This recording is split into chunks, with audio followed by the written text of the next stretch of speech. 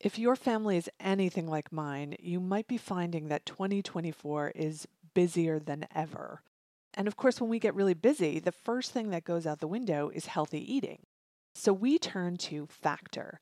These are delicious, fresh, ready to eat meals. We don't have to prepare anything. Plus, there's lots of add ons. When you choose Factor, there's 35 meals you can select each week, whether it's Calorie Smart, Protein Plus, or Keto.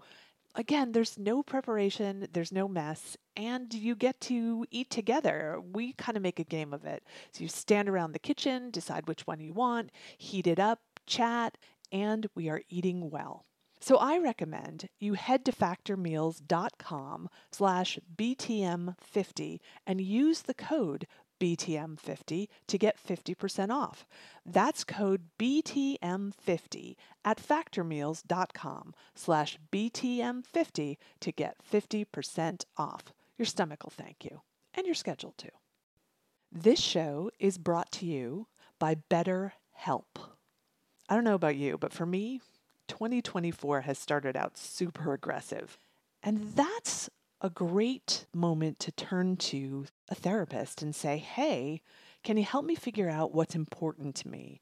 So, whether or not it's setting boundaries, learning what to focus on, letting go of things that don't serve you. And if you're thinking about starting therapy, give BetterHelp a try because it's online. If you need extra hours, you don't have to drive anywhere. You get matched with a licensed therapist, and if it's not a good match, you can switch for no additional charge. Learn to make time for what makes you happy with BetterHelp. Visit betterhelp.com/audiophile today to get 10% off your first month. That's BetterHelp, HELP.com/audiophile.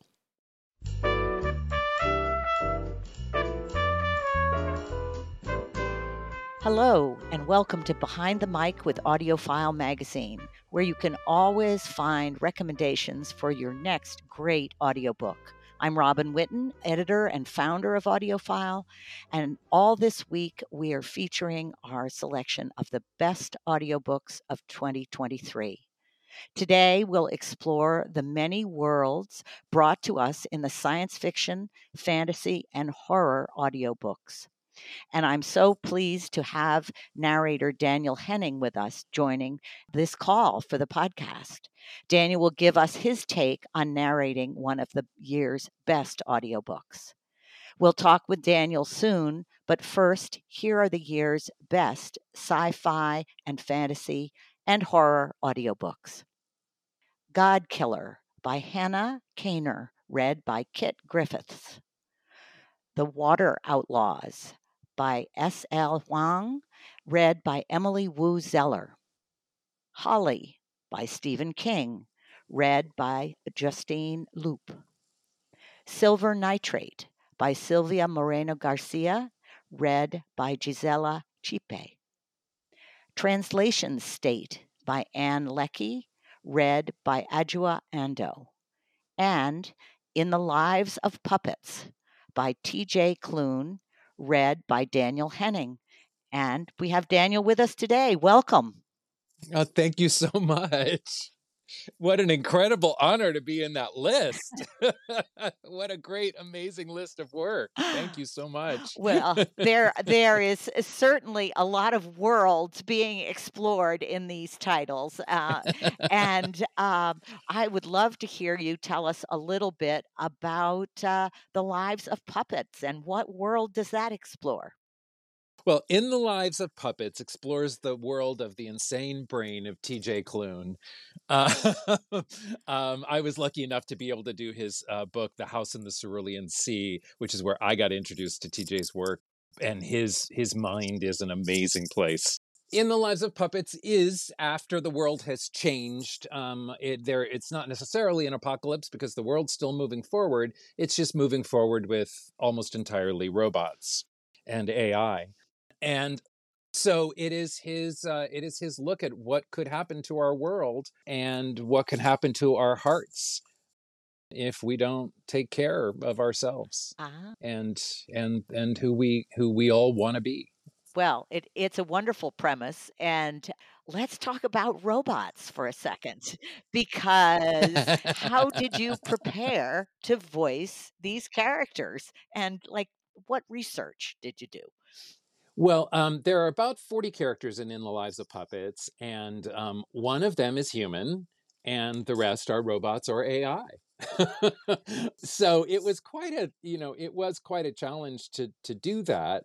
One of the things I hope that I did in the book, and this was certainly my goal, was to be able to give each one of those AI characters its own heart, because they're characters and they're in a book and I'm telling a story and they are all part of the forward motion of that story, so they need to be real, they need to come from whatever their reality is. So but luckily the book was written by TJ Klune, and what TJ does is he defines his characters, at least for me, like I can just see it, like the second I read a sentence I know the sound of his characters, and this was no exception.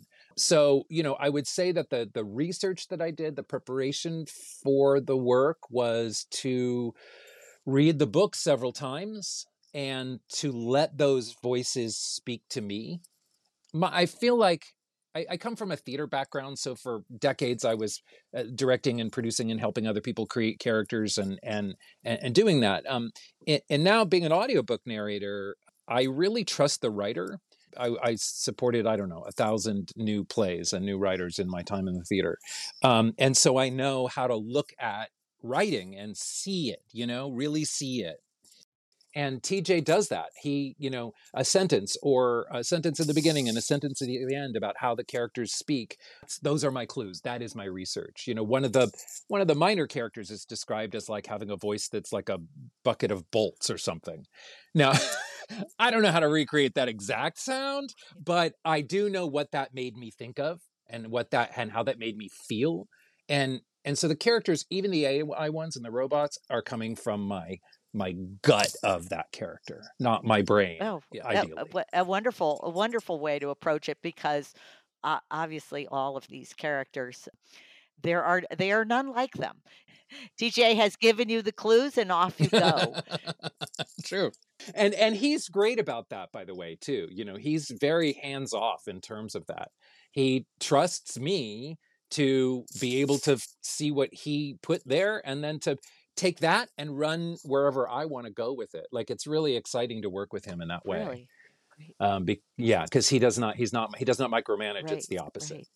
So, do you think that there will be a trend in fantasy audiobooks that is more AI and more robots?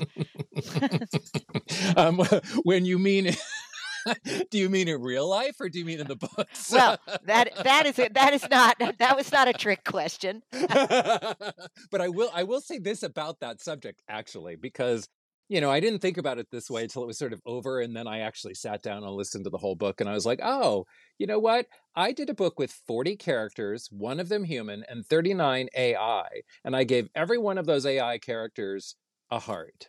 Mm, I challenge any AI narrator to do a book with, even I'll switch the odds. One AI character and 30, and 39 right, humans. They cannot bring that heart. right, That is something that will right. never be brought, even though I can give it to an AI.